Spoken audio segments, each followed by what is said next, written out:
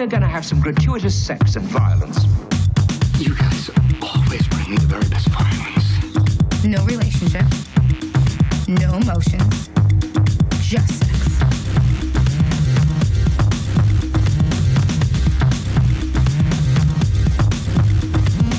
Hello, everybody, and welcome to another exciting episode of Gratuitous Sex and Violence, the show where we pray to the demons of filmmaking, and they reward us with the lascivious pleasures of sex and violence. Tasty. My name is Orlando, and joining me as usual is my roommate, guest, and co-host, Ned. Say hello, Ned. Hello, Ned. Hello, Orlando. Hi. Hi, How every are we one doing? of you. Doing pretty good, you know? Just keeping it social, keeping it distant. Good plan. Yeah. Yeah, definitely. That's the best we all can do. It is the best. It's the best I got. Yeah, So, keep safe. indeed. So, tonight, we're watching another exciting movie, going back to horror, that old staple of gore and violence and sex. Tonight's film is Hellraiser, Hellraiser. a 1987 British horror film written and directed by Clive Barker. It's based on Clive Barker's novella, The Hellbound Heart, of which I have a copy right here in my hand. Oh, super cool. Y'all at home can't see this, but I'm showing Ned right now that I have indeed a copy of The Hellbound Heart. It's a nice cover. Yeah, it's a great little book. As you can see, it's super short. You can read it in a couple of hours. And Clive Barker adapted his own novel to make a movie. This is his directorial debut. The story focuses on a mystical puzzle box and the horror it wreaks on a family that is unfortunate enough to come across it. Have you ever seen this movie, Ned? I have not seen the movie. Now, just to confirm, on like the box art for this film, the box art, or at least the as far as the VHSs or whatever when it came out was concerned, it's got like a dude with like pins in his face and all that stuff, right? And I'm seeing the pins in the novel. I will say the novel's cover looks way cooler, but I have vivid memories of, like, you know, the days of the video rental store. And, you know, I'll just, like, walk up and down the aisles. And, you know, there will be some movies that I'll just see the covers of. Right. Showgirls, for Yeah, instance. that was is the a one I very remember. prominent. We talked about that. Yeah.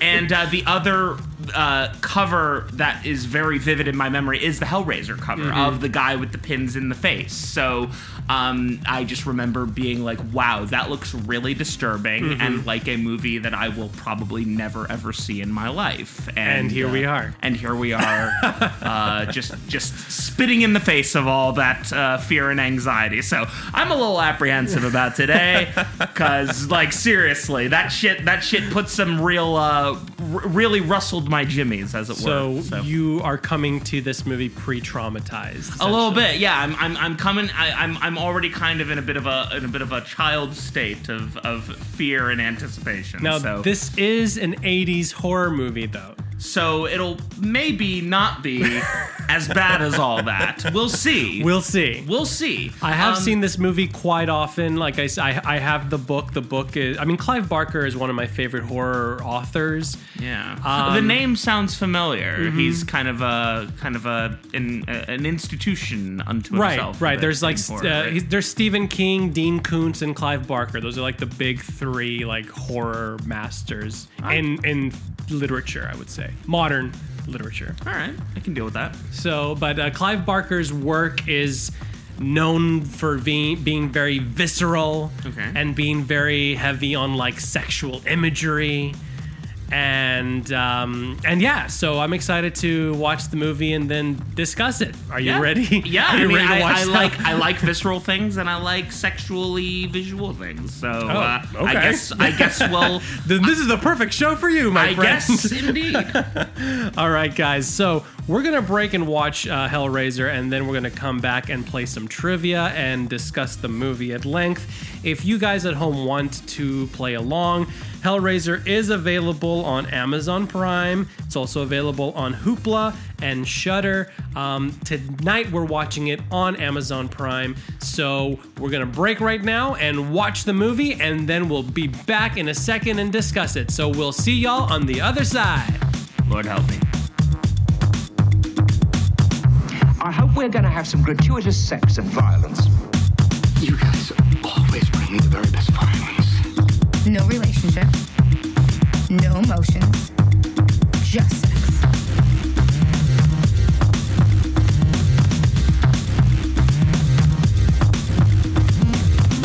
Welcome back.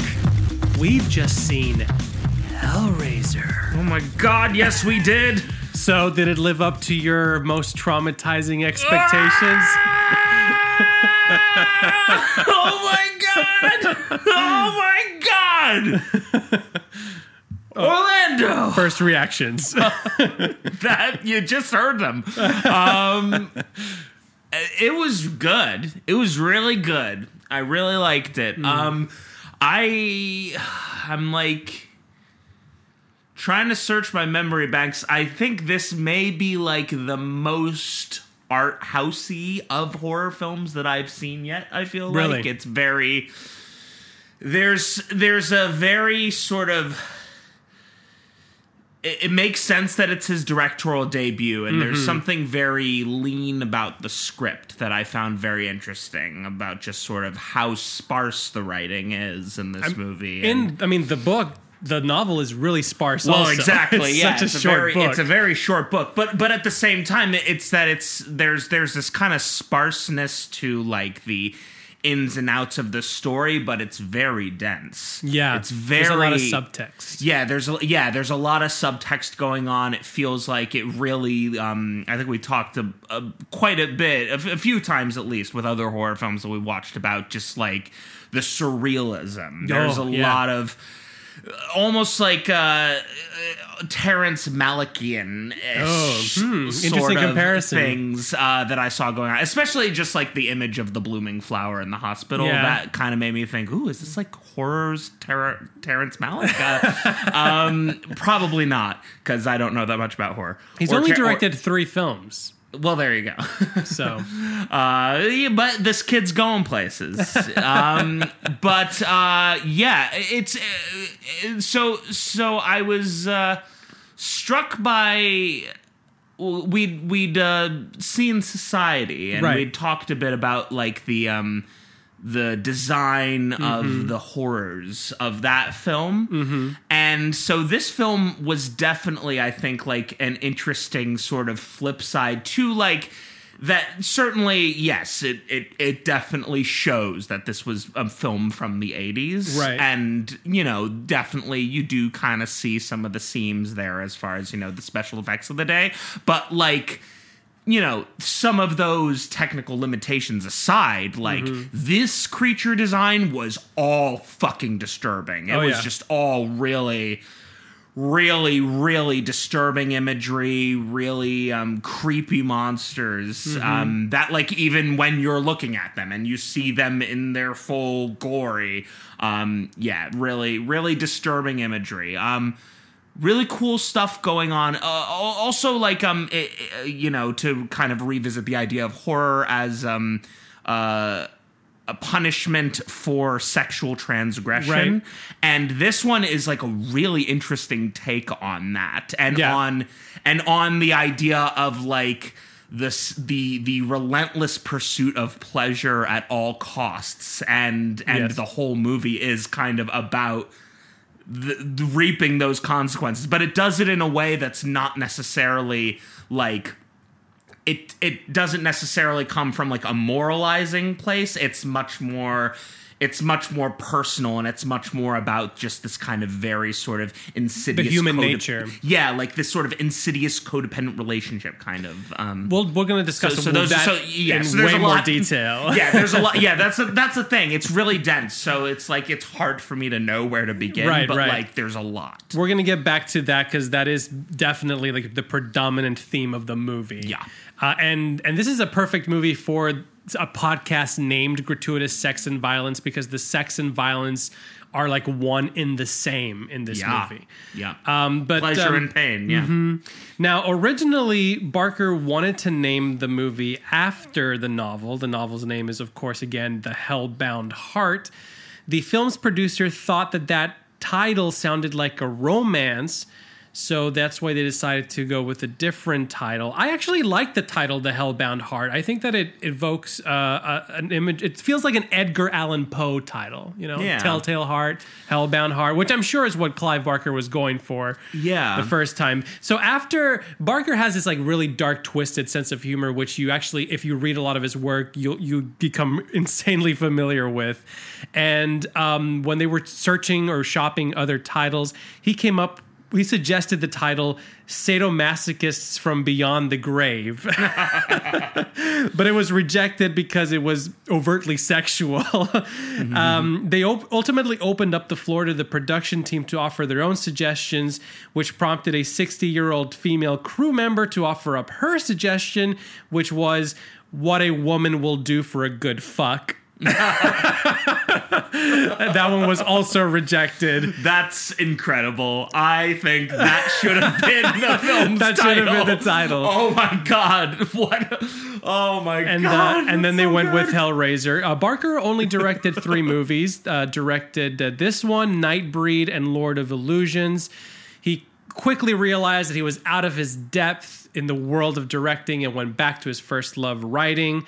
But this one has a really passionate cult following. The other 2 movies, not so much. This one is his best effort. And he spoke fondly about, his filming of this movie. He stated that there was an unalloyed fondness and that the cast treated him, the cast treated his ineptitudes very kindly, and the crew were no less forgiving. Barker admitted his own lack of knowledge on filmmaking, stating that he didn't know the difference between a 10mm lens and a 35mm lens. He said, and I quote, "If you'd shown me a plate of spaghetti and said that was a lens, I might have believed you." After filming, an interesting tidbit, the distribution house New World Productions convinced Barker to relocate the story to the U.S., even though the movie quite clearly, from the locations, takes place in London. It was filmed in London. But they relocated the story to the U.S., which required overdubbing of a lot of the cast and crew of the cast members. So some of the actors were American, but I think like half of them, or a little over half, were British, and those were all overdubbed with American actors. Well, okay, and maybe this, I don't know if this is something that'll get touched on in trivia, but like there was definitely a huge inconsistency between Julie's accent in like the flashback sequences. Julia's, yeah. Like I remember being like, oh, she definitely has an American accent in like the flashbacks with Frank, but then has a British accent for the rest of the movie. And she is a British actress, so it would make the British accent was her own accent. Yeah, but so yeah, that definitely. Yeah, that was a weird little inconsistency. I wasn't sure if there was like an explanation for it in the film. Yeah, the explanation is they overdubbed a lot of it. So let's play some trivia. You brought up trivia. Let's play some trivia. Are you ready for us to play some Hellraiser trivia? I don't know, Orlando. Let's see how much of this information. What's going to be more traumatizing, this fucking movie or the trivia to follow? It was surprisingly hard to come up with trivia for this movie. Not because, like in other instances where it's been hard because there's no subtext. I feel like because everything in this movie is subtext. It's like the opposite problem. Yeah. So I was trying to pick out things that were like, okay, what's a good trivia question that's not like too obvious, but also not too esoteric? Yeah, exactly. I feel like if you say no, the answer is actually this. I will probably very easily be able to say, but is it really? So let's see how often I can pull that card. All right, here we go. Question number 1. Okay. Starting you off nice and easy. As always, this quiz is 5 questions and a bonus, and it goes in order from least difficult to most difficult. And so far that has borne itself out, I think, the last few episodes. I hope so. I try my best. You've been doing good. You've been stumping me. The grand prize is bragging rights, so let's see if you get your bragging rights tonight. I am hungry for some bragging rights. Question number 1. All right. What question does the mysterious bizarre dealer, not bizarre, but Bazaar, Bazaar. What question does the mysterious bizarre dealer ask each person who inquires about the puzzle box? The question, and thank goodness the movie ended with it, a nice little bookend, asks, "What's your pleasure?" What's your pleasure, sir? Indeed. I actually dig that imagery a lot. I mean, by now you know my movie likes. I like horror and I like adventure movies, and I like things in where you can see like a cross pollination of genre tropes. Yeah. And the whole idea of like someone from the Western world going to an Eastern marketplace and acquiring a magical object is very much rooted not only in horror traditions but in adventure traditions. Yeah. And so that whole imagery of like the mysterious marketplace and then the guy saying, "What's your pleasure, sir?" It just invokes like a very adventuresome quality to it. Yeah. There was definitely a bit of a King Solomon's Mines Right? vibe to it. So I appreciated that. What would you do if you encountered like a mysterious box in a marketplace? Would you be so Well, now keen that to... I've seen this fucking movie, hightail it the hell out of there. How bad can it be? How bad can it be? Oh my god. All right, here we go. Question number 2. Yeah. How many men do we see Julia bring home to Frank? There's one guy. I believe we see her bring 3. 3 men. That's correct. Rule of threes. Yeah, that's correct. It's always helpful. I was thinking that was going to be an easy one, but you might be stumped because he ultimately kills 4, but one of them is Larry. Well, yeah, exactly. That's the thing. Yeah, definitely when it comes to, like, deaths, the question of deaths and how many people died in this movie, I think would be was it really, though? Now, one of the interesting things about the story, both the book and the movie, is that the first half of it is definitely Julia's story. You're kind of primed to believe that this is her journey, and so at the beginning you're kind of sympathetic to her, and then she delves deeper and deeper into her own evil, and then it becomes Kirsty's story, who is the ultimate protagonist. So I thought that I really dig that in the way that the story is told. A little bit, yeah. I mean, I think I guess there didn't really feel like there was that much fleshing out of her character, like a little bit. Like they certainly, definitely with the relationship between her and Frank. Yeah, they don't shortchange her Kirsty's establishment. Or you mean like Kirsty? That. Yeah, okay. Kirsty. Yeah.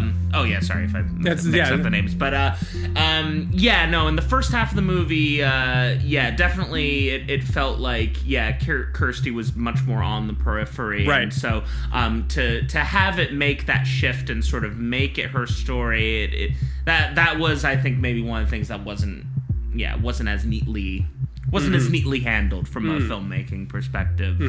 And I feel and I almost feel like it while you can definitely sort of see there is a bit of a halfway point where the focus is more on Kirsty, it I don't know. I feel like it is kind of Julia's movie kind of through and through. I mean, it's definitely a sort of I sort of saw it as a descent into madness type situation, and she does drive the movie. Yeah, she definitely drives the movie. She dies before the big climax, so it can't really be her movie. She reaps the rewards of her, toiling. But yeah, definitely a descent into madness. The next question is also about Julia. Yeah. What item does Julia take as a memento of her time together with Frank? She takes. It's a photo of Frank and another one of his lovers, whom she then subsequently tears off the photo. Correct, a picture of Frank. Now, Frank was quite the amateur pornographer, quite. Frank, quite the hedonist. Yes. Totally. Very much so. Just in total pursuit of just Yeah. pleasure. Yeah, it was very interesting, kind of those beginning scenes where it's so clear how not about this new living situation Julia is, and her, poor Larry is working overtime to try to get her to buy into this thing, and then lo and behold, she finds these pictures of Frank. Awakens ancient feelings. Yeah, and obviously they go into more depth about explaining that was more her relationship with Frank. But my initial my initial impression was just she was like, oh, some nice kinky shit was going on here. I guess we can stick around. Add it to my collection. So, obviously it runs a little deeper than that. But All right, you're doing great. You've got 3 for 3. All right. Here we go. Question number 4. Now we're trying to get a little harder here with these questions. Certainly. We're starting to ask more specific things right now. Oh, no, not specifics. What are the names of the extra-dimensional beings who are obsessed with testing the limits of pleasure and pain? And I looked at the closing credits for the names of the creatures, and so Collectively, the names. Yeah. Not the individual names. Right. Don't worry. But they are the Cenobites. No.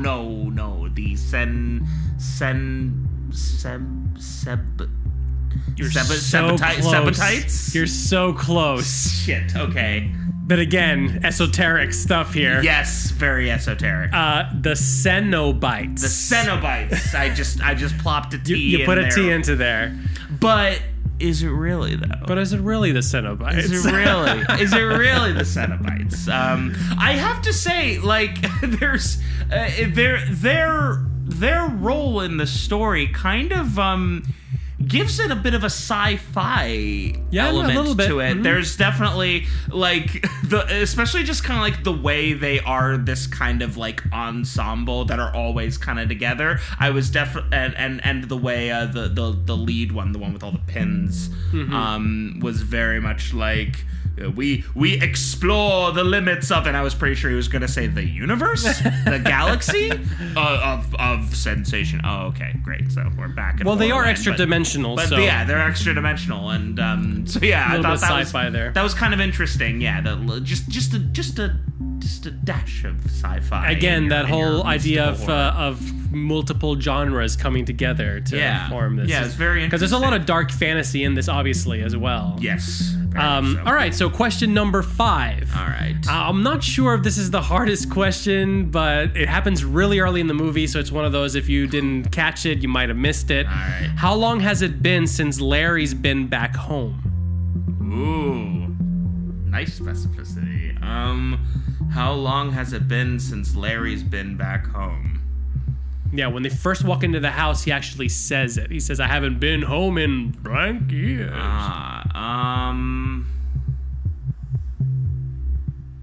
20 years? It's a guess. It's not based on... The answer is 10 years. God damn it. 10 years. Okay, well, So you missed... But is it really, though? But is it really 10 years? So you missed... Rule of threes. I'm letting that one go. You missed 1.5 because you got Cenobites. I mean, that's not far off. I'm fine. Look. All right. Look, the first few quizzes, some partial credit here and there, but like, look, I got to get in the game. All right. So you missed 2 questions. Yeah, I fucked it up. Let's be real. But there's a bonus. Here comes the bonus. Yes. Now, the bonus is not necessarily about the movie specifically, but about the movie and the whole environment of pop culture surrounding the movie. Okay. Each Cenobite acquired a distinct nickname based solely on their appearance, the way they looked. Although they are never mentioned by name in the film, what is the nickname given to the lead Cenobite?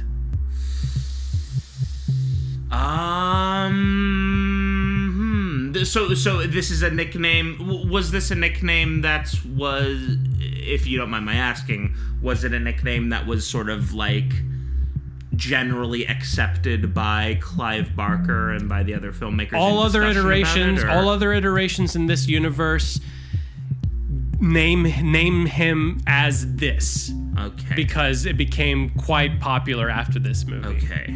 To call him that. He is known. The character is known by this name. And It's almost too obvious. I know. That's the thing. It's based on his appearance. well, is it Mr. Pincushion Head? No, not that far into it. I'm just saying. No, it's like, but it's kind of something like that. Not he's not nearly a dog. as stupid He's a as monster. Well, yeah, obviously. Come here, Mr. Pincushion Head. Okay, hang on. I'm gonna take one more try. All right. But Spikehead. Close. Okay. Give up.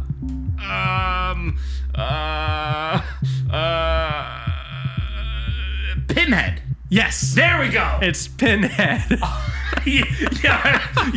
I apologize to everybody who's listening to this, who is slamming their head against It's whatever fucking Pinhead. against whatever fucking wall You've is even nearby. said the guy with the pins multiple times. Yeah, the guy with the pins multiple times. Is it Pincushion Head? It's obviously not Pincushion Head. Okay, it's Spikehead. It's Pointy Head.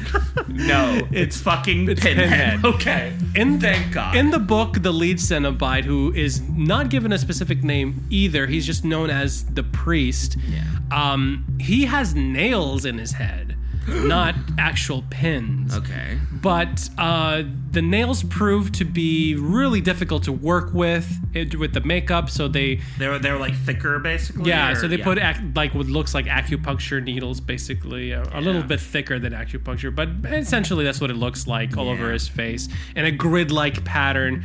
Now, an interesting thing about that, the makeup took 6 hours, and the actor Doug Bradley, who by the way, he plays Pinhead in this and all the other sequels of Hellraiser. I think there's like 9 movies total. Really? Yeah. Jesus The Christ. last few which were released directly to video. I should think.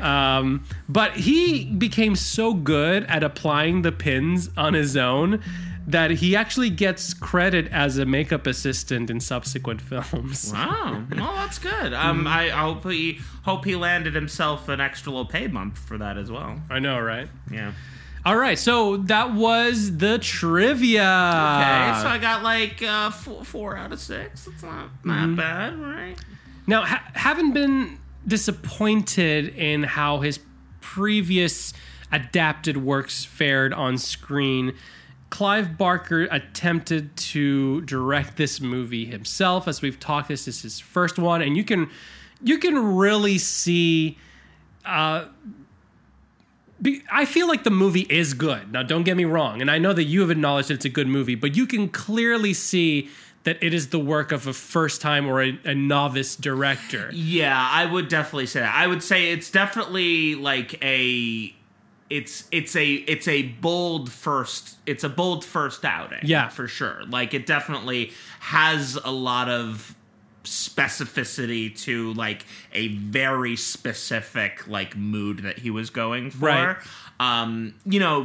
There were definitely, some seams showing, both as far as like the effects were concerned, and we talked a bit about like the dubbing and but even like I think in like the direction too, because I feel that it helps him, of course, that he's adapting his own work, so he knows what the vision is. Yeah.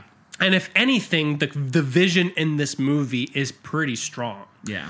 But I feel like there are some scenes, the way they're blocked and executed, where he didn't quite go as tense-inducing and suspenseful as he could have gone with it. Like, I feel like a lot of the directing is very rudimentary, and again, it's because he doesn't have any experience. He doesn't know how to build suspense and all that. And the fact that it came out as good as it did is, I think, a testament to his power, to the power of imagination, his story. Yeah. Well, and I mean, I would definitely say that for me personally, I was pretty riveted, like from beginning to end. And I think that like there were definitely many points through the film where I was like on the edge of my seat. Really? Yeah, certainly. So I think it works very well.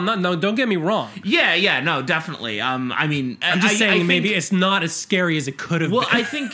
Yeah, I mean, I think it's I think a big part of what riveted me about it was not necessarily that I was always on the edge of my seat. Like, I don't think I was, but it was kind of just, there was something about just sort of the way it kind of, you know, the way it kind of adopted that sort of like dreamlike way. It's very dreamlike, of, you know, kind of, you know, foreshadowing different things here and there, or cutting away to, you know, different bits of imagery and stuff like that. That just kind of, it really made me just sort of constantly be like, what the fuck is going on? It makes you pay attention. So yeah, it definitely kept my attention. And the mood of it is pretty great, and it's helped along by the score, which I think is pretty strong. Oh in my this god, movie. the score is gorgeous. Now, Clive really Barker originally wanted the electronic music group Coil to perform the music for the film, but that was rejected by the production company. So the film editor suggested Christopher Young. And Christopher Young has actually scored other horror movies as well. He scored films like Nightmare on Elm Street 2, Freddy's Revenge, and Invaders from Mars. And yeah, I feel like the theme with the music box and is beautiful. Yeah. A lot of even though what you're seeing is like really fucked up, he almost gave it like a romantic quality. Yeah, I appreciated that the film really sort of did like, you know, the simple title sequence of just like that it opens with just like, you know, showing the title, Clive Barker's Hellraiser, and really just goes through all those, and so yeah, having that kind of like opening suite definitely gave it a kind of did give it kind of an old-time romantic feel. And I think especially the way the whole story does hinge on this relationship between Julia and Frank. It definitely it's like the most twisted, fucked up, like sort of old classic romantic story in a way. It gives it a very gothic feel. Yeah, definitely. So yeah, I really liked that. I think it definitely suited the mood. So you said it was like an electric. It was supposed to be composed by electric music group Coil. Yeah, like that's the thing. I can't see it. Yeah, I think that would not have. Yeah, it would not have been nearly as strong if it was like a synthesized score. So yeah, I think having that classic style really worked for it and heightened it. Let's go right into the first of our GSV segments, which is called Shots. How many killings? How many deaths in this movie? Really? How many real deaths in this movie? Okay, well, would we say Frank dies by the end of the movie? Like that one has a question mark. Yeah, that one. I think he's dragged back to the other dimension to be tortured for all eternity. Again, okay. I think that's his. I guess that makes sense. I mean, yeah, because it kind of explodes. There's like a last shot, like as the things are pulling at him, and then the door closes right before the door closes. But it's established at the beginning that Frank's body's in bits and pieces everywhere. Anyway, he's just like fully conscious, experiencing all of this. Good lord. Right. So we got the three dudes. The three caballeros. We've got Julia who dies. Larry does die. The homeless man turned into a dragon. So I don't think he died. No. I don't think that's a death. It's just those five. Also, that was weird. That was a little weird at the end of the movie. It's very weird. It's one of the weirder parts of the movie. Yeah. But, so yeah, that's five. Yeah. Not a lot of deaths, but very gratuitous, very much gratuitous violence. But they milk them for all they're worth. Like the hammer scenes, the hammer deaths, the blows to the head of those poor guys. Yeah, exactly. And that first guy who just like his jaw just. But are they poor guys? See, there's another question because these are lecherous bastards. Yeah, they are actually all pretty. Especially the first one. The first guy was like, who's like kind of has rapey vibes. Really, going really on. disturbing. Right. The way he that line that he had about "You're not going to change your mind, are you?" And one especially because like he kind of like he's sort of like playing this sort of like soft game, like sort of like being. He's laying it on pretty thick though. He's Well, like, yeah. "You're the most gorgeous creature I've ever seen. I feel like I've known you all my life." Like saying those kind of things. Which, or and then like or it's sort of like more at the beginning, like when he's at the bar, he's like, "Well, we're Right. both alone, and maybe Right. we can drink together." But then like He does try to be once he's smooth. in the room, he's like he just immediately turns into this very entitled, awful type dude. I feel like the whole movie though is kind of about, in a way, about what men expect from Julia, Yeah. which is, I mean, like if we say that Julia is the driver, the primary driver of the story, it is kind of about her sexuality in a way and all that. But Yeah. we'll get more into that in a second. Yeah. I want to talk about the actual quality of the violence, but that leads me to another point about who the real monsters are in this movie. Yeah. And I feel like that's a through line in a lot of Clive Barker's work. If you read a lot of his stories, they feature supernatural beings, but the beings themselves, even though they are horrific, are not the main monsters of the movie. Yeah, that's a thing. The monsters are very much of the human quality. Yeah, exactly. I found it really interesting that a lot of the horror suspense had very much to do with Julia's impending murder of Right. people, and all at the beckoning of Frank, who doesn't necessarily do much of his own dirty work. Like he just drains them afterwards. Yeah, she really accounts for most of the legwork of actually murdering these guys.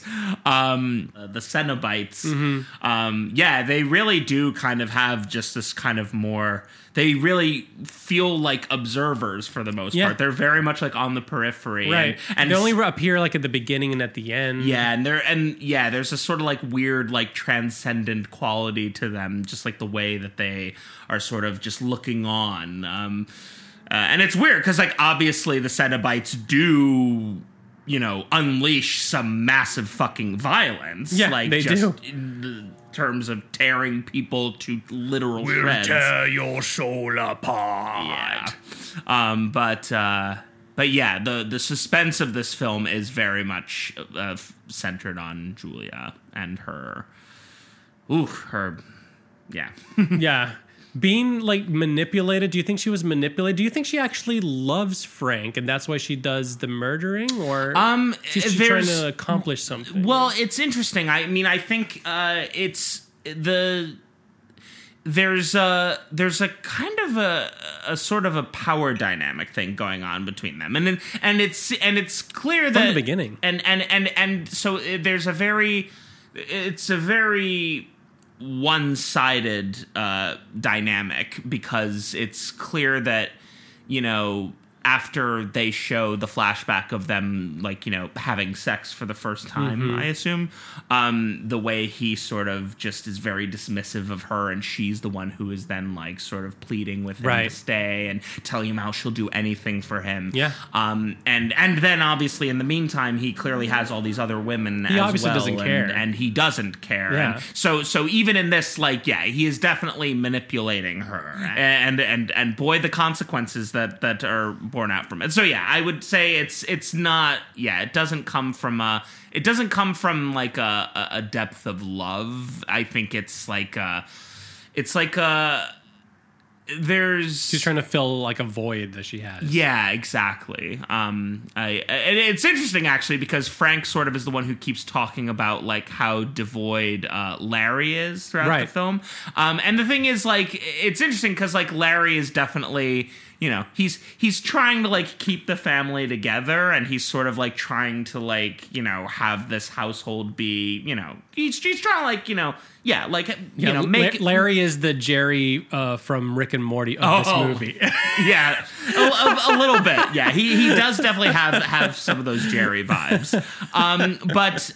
But yeah, like, considering how much Frank talks about, like, oh, he's been dead inside his whole life, but it's clear that it's Julia's character who's like, so devoid of like a connection to the people in her life that she's able to be driven to these kinds of extremes. And she has like an aloofness from the beginning. Yeah, She's not very connected to everybody around her. Yeah, and even like at the dinner party, she excuses herself. She's not really into being around other people. Yeah, and certainly I wouldn't necessarily say that Larry is entirely blameless. His character definitely does have like one or two, issues as well. But yeah, I think it's more just that she does have something fundamentally missing. Yeah. That is. Yeah. And Julie and Frank are the main, like the real monsters of the movie. I find what they do in the film to be much more disturbing and scary than what the Cenobites are doing. Yeah. Because I feel like the Cenobites, like, you choose that path. I feel like, when you solve the box, you're signing a contract that's what you're looking for. But but what Frank and Julia are doing, like they're messing with innocent lives. Yeah, that's a little bit not so much in Kirsty's case, but I agree with what you're saying. Right? That, the act of doing the box is, and most people would have sought it out and at least have some knowledge of at least what the box promises. Right. But obviously it's, be careful what you wish for type deal as well. Now, you talked about the poor quality of the effects a little bit. I want to talk about that because especially about the effects at the end of the movie where we see a lot of like the cell painting, like when the creatures light up and then, blow up and stuff like that. And Clive Barker has explained that due to a very limited budget, there was no money left to have the effects at the end professionally done after the primary filming. So he and who he calls, quote unquote, a Greek guy animated those scenes by hand over a single weekend. Barker has also commented that he thinks the FX turned out very well considering the amount of alcohol the two consumed that weekend. Oh my God. That is amazing. I have to say, like, just between, like, just kind of how great the crew, it sounds like, really was during the process, and Clive Barker's own sort of, like, scrappiness. Yeah, he's scrappy. He's humble. He, is more than willing to admit his own shortcomings. I'm loving the story of the making of this film a lot. It's kind of, there's something very heartwarming about it. Let's go into our next segment. Yeah. Next segment is called Boob Tube. Now, again, the violence and the sex are pretty intertwined in this movie. Yeah, that's a big part of the thematic. But obviously, there's a lot of like themes, like we're talking about sexual dissatisfaction, exploring the limits of pleasure, suffering as pleasure, and also like the weird religious connotations of pain and pleasure. Yeah, and it's interesting because almost in a way, the film opens with a lot of religious imagery in the house. That's kind of just like, leftovers from, the house's many years of just, sitting in neglect. Larry and Frank's mother, I believe, are the ones who had she's the one who had the religious imagery. And it seemed like, just kind of from my own first viewing experience, that it seemed like the religious imagery was almost kind of a misdirect for the film, and that like that like you almost think that you're being set up for this kind of absolute moral quandary, or this this idea that the film's gonna like, that this film's gonna like tackle morality in a very sort of like straightforward way, but it kind of doesn't. It instead focuses almost entirely on the dynamic between Frank and Julia, and not so much on like it's not that she has sexual desires. That's the problem in this film. Right. It's that she's sort of it's more that Frank is just such a relentless pursuer of pleasure, that he is willing to sacrifice anyone to continue to be able to have it. Right. And yeah, so the film really never. The film never really dives that deep into the idea of like Christian moral codes or anything like that. It's much more about your willingness to your willingness to sell out anybody for your own kind of. Well, Frank's last line as Larry before he's torn apart is "Jesus wept." Good point. Yeah. This is true. Good call on that. I do think that although it's not, like you said, it's not like a pervasive, like it doesn't hit you on the head like a hammer, no pun intended. But I feel like there is a definite religious undercurrent to the movie, especially with the Cenobites. In fact, in the book, it goes into more in depth of who they are. And it goes more in depth also about how Frank doesn't expect what the results of what opening the puzzle box brings him, because he wants to test the limits of pleasure, but he thinks that it is going to be, like sexual pleasure, like maybe he's going to have like a harem of women, like something like that. Yeah. And instead it's these demons who are really obsessed with the intersection of pain and pleasure. To them, they're one and the same, and testing the limits of pleasure is testing the limits of pain. In the book, they're described as theologians from a religious sect known as the Order of the Gash, and they describe themselves as explorers in the further regions of experience, granting sadomasochistic pleasures to those who call about them. In the book, they're also described in more explicit sexual terms, with the descriptions that they have, which I won't go into here because they're already fucked up. But if you guys want to read it, then pick up the book because it's a really interesting read. Yeah. But and also the fact that Pinhead in the book is known as the priest. Yeah. Like there's definitely like and you were even saying that they seem like observers.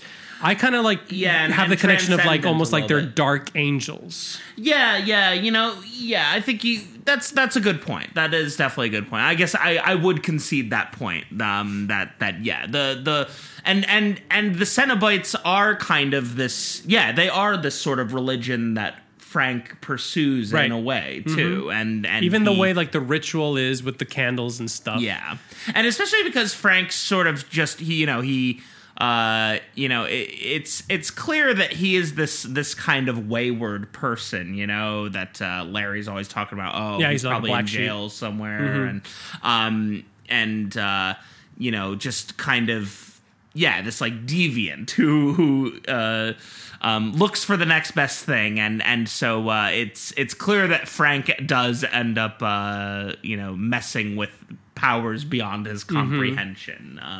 So that's definitely fair play on the intersection between the religion and the horrors. Let's talk a little bit about Kirsty, who I know that you've talked to her about her a little bit, how she doesn't really seem as well developed, especially in the first half of the movie. But did you ultimately enjoy the character of Kirsty or no? Yeah, I mean, I think she was fairly well realized. Even with kind of not having that much development. But I liked that.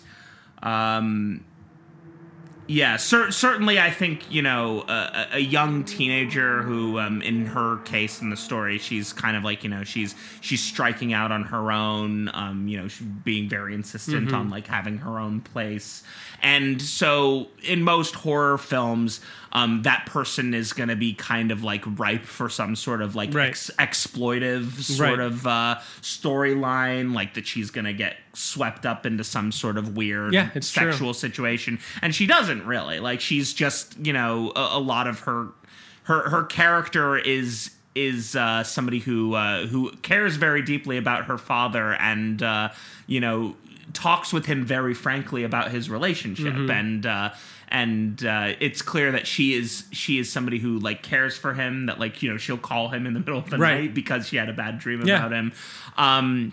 So yeah, I think she definitely is a quite well realized character, And even I think like her relationship with her boyfriend, who I don't think that we ever get a name for him, or I don't remember the Yeah, name there's for not him. there's not much there, but also it's like it's nice that it's not this kind of like it's not this like weird tongue. She doesn't depend on him either. Yeah, She does exactly. everything on her own. Even at the end when he tries to help, like she like waves him off and just like really takes down the Cenobites on her own. Yeah.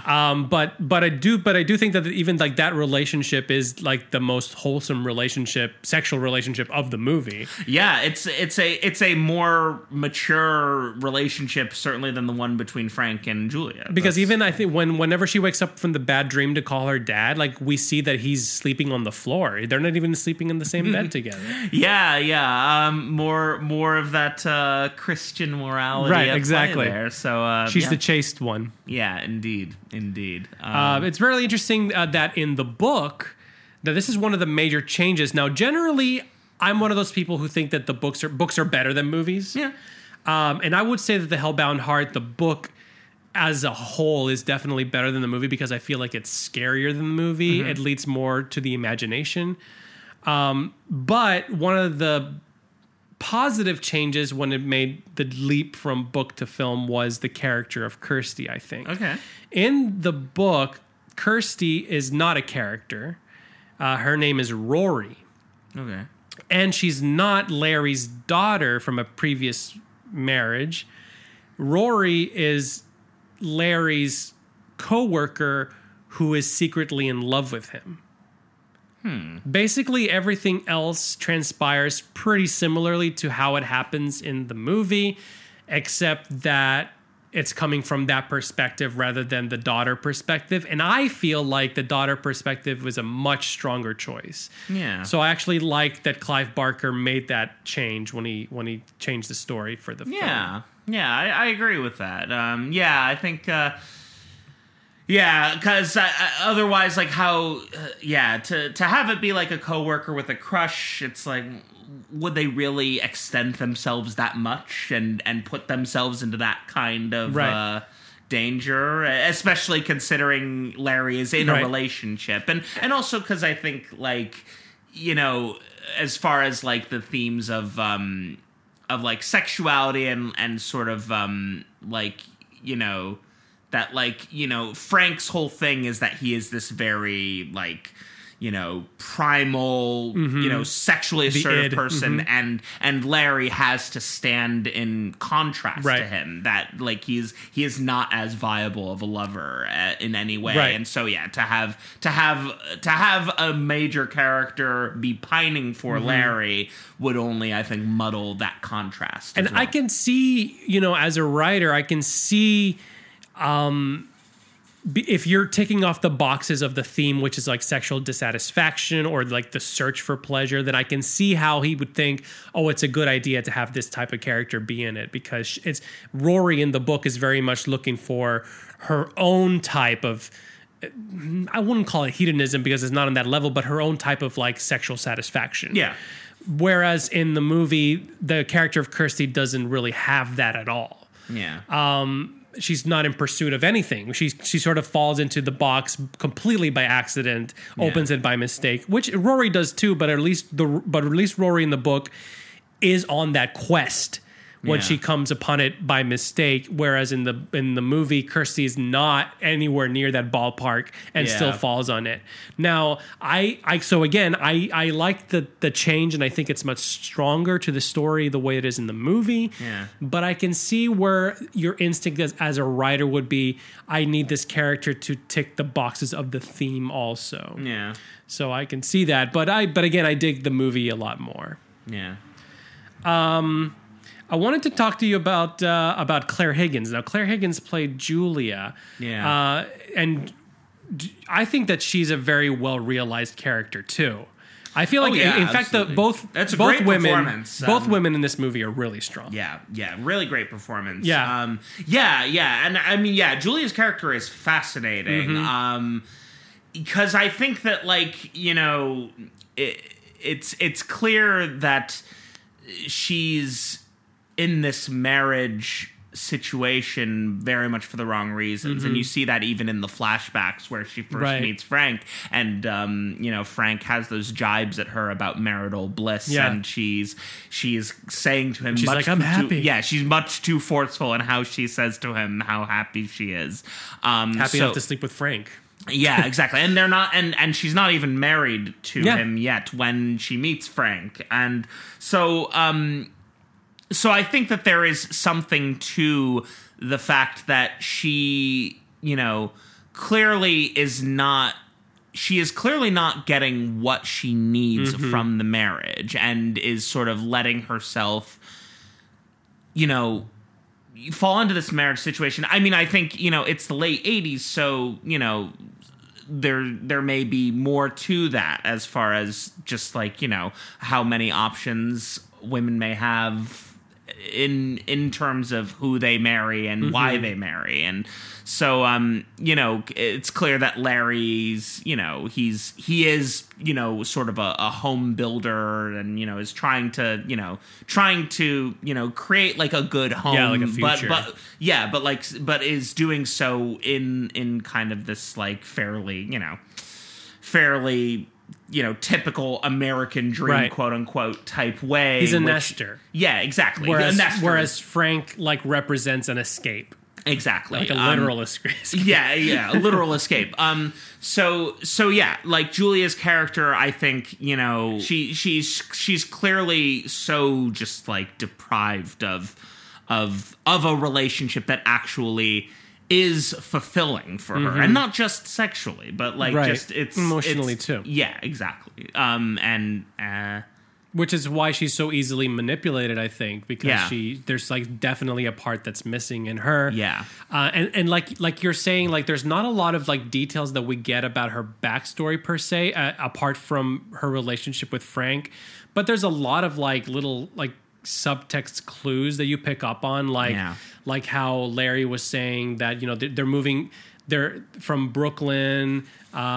Obviously she's not from Brooklyn, she's from England, and it's like, well, what kind of life did she have where she was transplanted from her home and she's kind of like in America, and now she is in this marriage and she's unhappy in this marriage and she feels kind of trapped and all that, and so there's like a lot there that you could really explore with her character, and it's tricky to kind of hash out and to discuss in a way because of the sparseness of the script. I think there's a real economy to how much they use their words in this movie. A lot of it is more just in the visuals and in the mood. It makes this film a challenging one to kind of discuss. But Julia's not really like, she never messes with the box, so she never actually she never interacts with the Cenobites directly, and so I feel like everything that she does is actually more in earnest. Like Kirsty, she's doing it to survive the consequences of opening the box, and Frank, he had the box experience and now he wants to escape it. Julia is the only one who's really doing it for like the most earnest reasons, which is like she's actually pursuing her own happiness. Yeah. So an interesting fact, Claire Higgins hates horror movies. Yeah.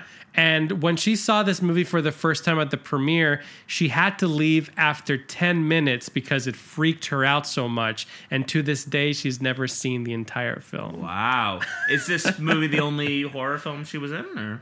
Well, she had a small part in Hellbound Part 2, which Hellbound is Hellraiser Part 2. Okay. Which is actually, I think, like the 9 Hellraiser movies get progressively worse, but the first 2 are the best ones. Hellbound is actually pretty all right too. It's not as good as this one, and Clive Barker had nothing to do with it, but it's actually a pretty worthy sequel. Yeah. She appears in like flashback scenes in that one. Okay. So it's not like she's actually in that one. She's also in a movie called Small Faces, and she was in The Golden Compass, which I liked that movie quite a bit. I know a lot of people didn't like it, but whatever. I like The Golden Compass. So I thought that was fun. That she's actually never seen the movie all the way through. Wow. Now, in an interview for Sam Hain magazine, July 1987, Barker mentioned some problems that the censors had with the more erotic scenes of the film. This is quoting him directly. He says, "Well, we did have a slight problem with the eroticism. I shot a much hotter flashback sequence than they would allow us to cut in. Mine was more explicit and less violent.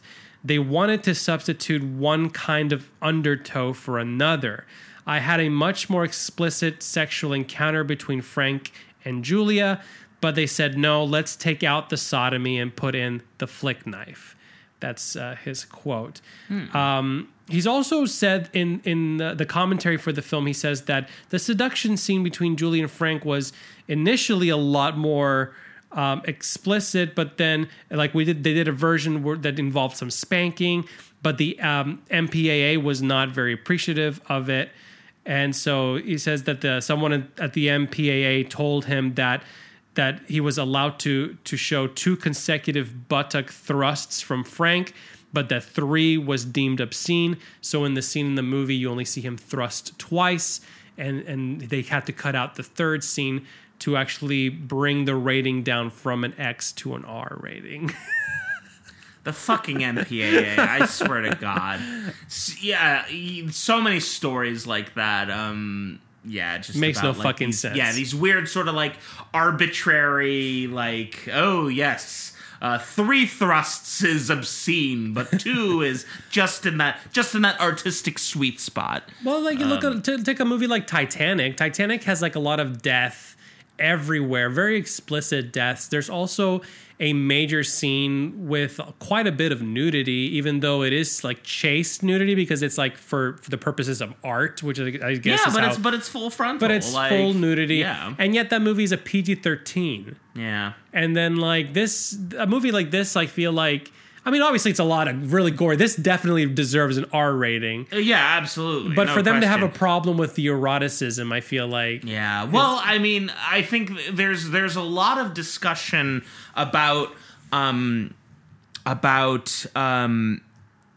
eroticism in film that specifically depicts female pleasure. Mm-hmm. And and while I can't remember like the specific like articles that it was, or I forget whether it was like an article or it might have been just like a YouTube commentary thing, but I remember it being shown that like, you know, there are many different instances of you know, when films are getting evaluated for ratings where like scenes where like when the films kind of had to go into the re-edits in order to, you know, get the rating down from like NC-17, that they had to like they had to cut out the scenes depicting women orgasming, mm-hmm. because like a scene that depicts a woman having sexual pleasure was too much for the rating committee. There's definitely a disparity there. Yeah, exactly. A double standard, if you will. Yeah, definitely. Yeah, there is a double standard in terms of just like how much more permissive violence is than sex, and then also when it comes to the sex, how male sexuality is always deemed more appropriate than female sexuality. Now, the 2 movies that come to mind when we're talking about that issue is there's Blue Valentine, which is the 2010 drama film starring Michelle Williams and Ryan Gosling. There was quite a bit of controversy in that movie because it depicted a scene where Ryan Gosling goes down on Michelle Williams, and they wanted to give the movie an NC-17 because of that scene, even though the movie is not very graphic with it. Like, it does imply that it happens, but it's not like, you know, you see anything. It's not like a porno or anything like that. Yeah. The other instance that that's very prominent in my mind is Ang Lee's movie Lust, Caution, which did get an NC-17. They weren't able to fight that one. And that movie, if you ever watch that movie, I recommend it. It's a fucking amazing fucking movie. It's a spy thriller. And basically, like, the main character, she has to infiltrate and seduce the man that she's spying on. Yeah. And so during the seduction scenes, it's very much the same idea. Like we're seeing scenes depicting her pleasure because the movie is about her kind of, you know, falling for this guy that she's like spying on and all that, and how it messes with her, you know, what her job is essentially. And that alone gave the NC-17, even though the movie is not very violent or sexual otherwise, other than that. Yeah. It's very bizarre, the double standard. And that kind of leads us to our next segment. So we might as well just like say it. And the next segment is called That's problematic. Like, very much so. Yeah, and I mean, I think, yeah, there's definitely a lot of, in this film, a fair amount of problematic male sexuality. You had definitely brought up the men that she brings back home, especially the first guy with "You're not going to change your mind." Holy fuck, how terrifying was that line? Right. And used to good effect. I don't. Obviously, the movie is not like painting that in a good light. Oh yeah, no. The whole film is like about basically like, again, it's about chasing that sexual satisfaction and what are the consequences of that. Yeah, exactly. So I guess and I guess maybe like in a broader way, you know, even It is still a film that is about punishment for sexual transgression in its own way. Yeah.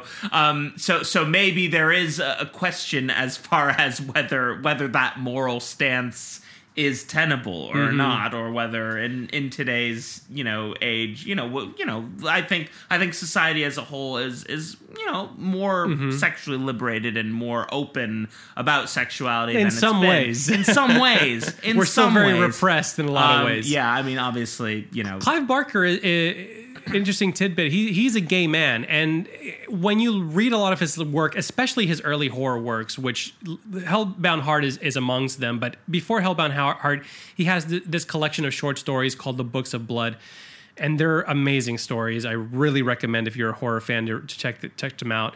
But a lot of the stories deal with this whole idea of sexuality and as it intersects with, you know, pain, pleasure, the whole idea of like sadomasochism, the danger of sex. And I feel that comes from, you know, his background as a gay man in the culture, I guess, in Britain, like in that time when they were all coming up together. The AIDS epidemic was in full swing, full force. So there's a lot of that interwoven into his works. Like, you know, sex is something that obviously you want to pursue because it's pleasurable, and because as a gay man who you want to embrace who you are, and that's one of the ways that you embrace is by embracing your sexuality.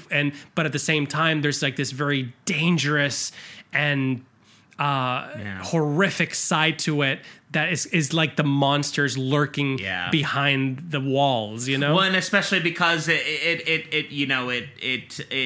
is something that you pursue in opposition to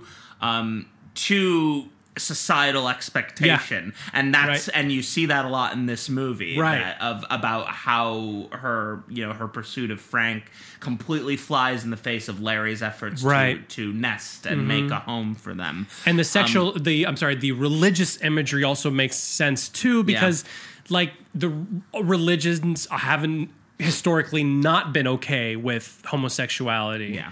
And to see like, oh, what's more horrific than giving like this danger a religious connotation, you know? Yeah. To circle back as well to Seducey number one in his line. What surprised me a little bit was that we even got a little bit of that attitude from Larry himself when she is, you know, pleading with Frank, who is right behind him, Right. about to fucking shiv him. Right. And so she's saying, no, please don't. No, Yeah. please don't. And obviously Larry thinks that she is basically saying, I don't want to have sex right now. And just really is not at all gracious about it in that moment of just being like, 1 minute you're all over me and the next you can't. I don't understand you. And I'm Which just that like, brings up another good point, because I've always felt like that scene, like, it shows that Larry, even if he's not like as perverse in his actions, he is very much that aloof male who doesn't know what the fuck a signal is kind of guy, because Well, yeah, and- she's scared for her life, and so he's comforting her, and he equates comfort with sex. Yeah. But comfort isn't necessarily sex, but I think a lot of guys, like, if a woman is trembling in your arms, your first thought is to go, you Let's have sex to you up, address that. you Yeah, know? that's a thing. Yeah, you kind of like, yeah, it kind of goes back to just that idea of, like, you know, men who will claim like that, you know, consent was retroactively Right. withdrawn or something Right. like that, when it's like, well, no, you actually, like, you misread the you situation. completely misread the situation, had no understanding of what was actually going Yeah. on right in front of your face. And I think, yeah, that scene does kind of also, you know, in its own way, it becomes like the most extreme expression of just kind of like how distant their marriage actually is, and how incompatible they really are. Right. Because like if she's screaming no, no, no in your arms after she's been like terrified, like, why isn't your first reaction, what's wrong? Yeah. You know, like, Yeah, how why can I are- help you? His Yeah. reaction is to be offended that Yeah. she doesn't want him in that moment. And also, like, you know, a little bit of that entitlement too. Yeah. Like he's expecting something from her, and when he doesn't get exactly what he wants, then he just is really he doesn't yeah, he displays no graciousness at all about it. So When Clive Barker first showed this film to his mother, not something that I would do if I filmed this movie. oh, But- mommy's so proud. But when Clive Barker first showed this film to his mother, she cried tears of joy upon seeing her son's name in the opening credits. He leaned over and whispered that would be the happiest she would be for the next 2 hours. I mean, look, it could have been worse. It could have been Tyler Perry's. Tyler Perry's Hellraiser. Since its release, the film has divided critics. It has generally received praise. Initial reviews ranged from Melody Maker calling it the greatest horror film made in Britain, to Roger Ebert decrying it as a bankruptcy of imagination. So final What? Wait. Oh. Final thoughts, Ned. Is Hellraiser a bankruptcy of imagination? Is it a bad movie? So-so movie? Good movie? Great movie? Something in between? What do you think? Ooh. It's somewhere between good and great for me. I found it to be quite good. I think that it is very rich in ideas. Bankruptcy of imagination, I think. I think that particular review can fuck off. Out of all respect for the late Roger Ebert. But I mean, this film is so full of just like very, very interesting, very imaginative atmosphere, and the way it's tension, and the way it's, oh God, it's I don't know, words fail me with this film, and. But like, yeah, just like the sense of mood, the sense of dread, the sense of just like, sexual alienation. It's all there. It's really great. It's a fan. Yeah. I don't know what the hell Mr. Ebert was talking about there. That kind of drives me crazy to hear that. what are your thoughts? But yeah, very good. Okay, very good. I thought it was quite good. Very fucking disturbing. I am glad that I waited on that one. I would have been traumatized as a child. Talk to me. How are you feeling? I think it's... I agree with you. I think it's a good verging on great movie. I think it's a really good movie. Yeah. Again, I always hesitate to say great because I think greatness is reserved to only a select few pieces of art. Yeah. I wouldn't call this a masterpiece, but it's really, really good. And I think that it has a lot of great imagination. It's very dark imagination, but I think there has a lot of great imagination going through this movie. Again, it's a product of a novice, a film novice, but his vision is strong enough to carry us through. There's a lot of great memorable set pieces. The creature design, as we talked about, is fantastic. Pinhead has become a pop culture icon for a reason. And Mr. Doug Bradley brilliantly brings him to life and gives him like the right amount of like creepy gravitas that a character like that really needs to sell it. The human story is what drives this movie. That's the thing that's missing from the sequels. The sequels really focus on the Cenobites, especially after the second one. But in this one is very special, and the book also, because it's a human story about human monsters, and then it just happens to feature these like really, really creepy, insanely fucked up demons from another realm. And I like the concept of cycles in fiction, because I think that life has a lot of cycles in it. I'm a very big believer in circles and cycles. Even in my writing, I use a story circle to write. And I like the circular storytelling in this, how, like you said, it's bookended by the scene at the bazaar with the puzzle box. Like, this is a story that's just one in countless iterations of the same story, and we can see a lot of our own humanity in it. And I think that this is one of those movies that really holds a mirror up to us, and it's like, okay, how do we go about pursuing our pleasure, and at what point is it crossing that line, and what are the consequences thereof? I hear that. I absolutely hear that. I agree with that. Yeah.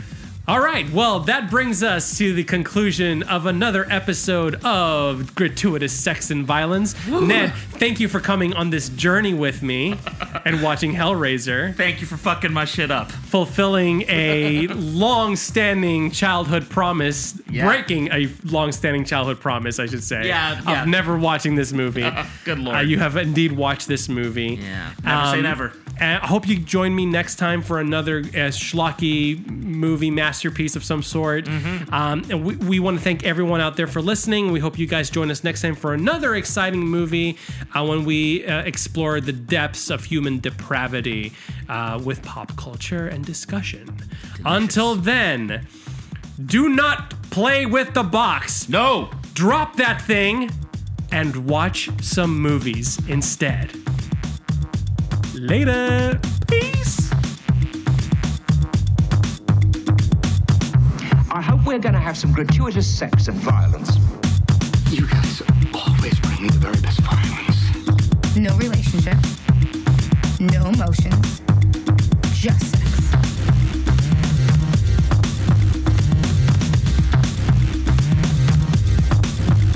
Just sex.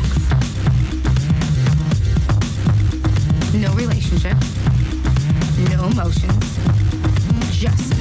I hope we're going to have some gratuitous sex and violence. Just sex. You guys always bring me the very best violence. Just sex. I hope we're going to have some gratuitous sex and violence. Just sex. You guys always bring me the very best violence. No relationship. No emotions. Just sex. You guys always bring me the very best violence. Just sex. I hope we're going to have some gratuitous sex and violence. Just sex. You guys always bring me the very best violence. This is Just Press Play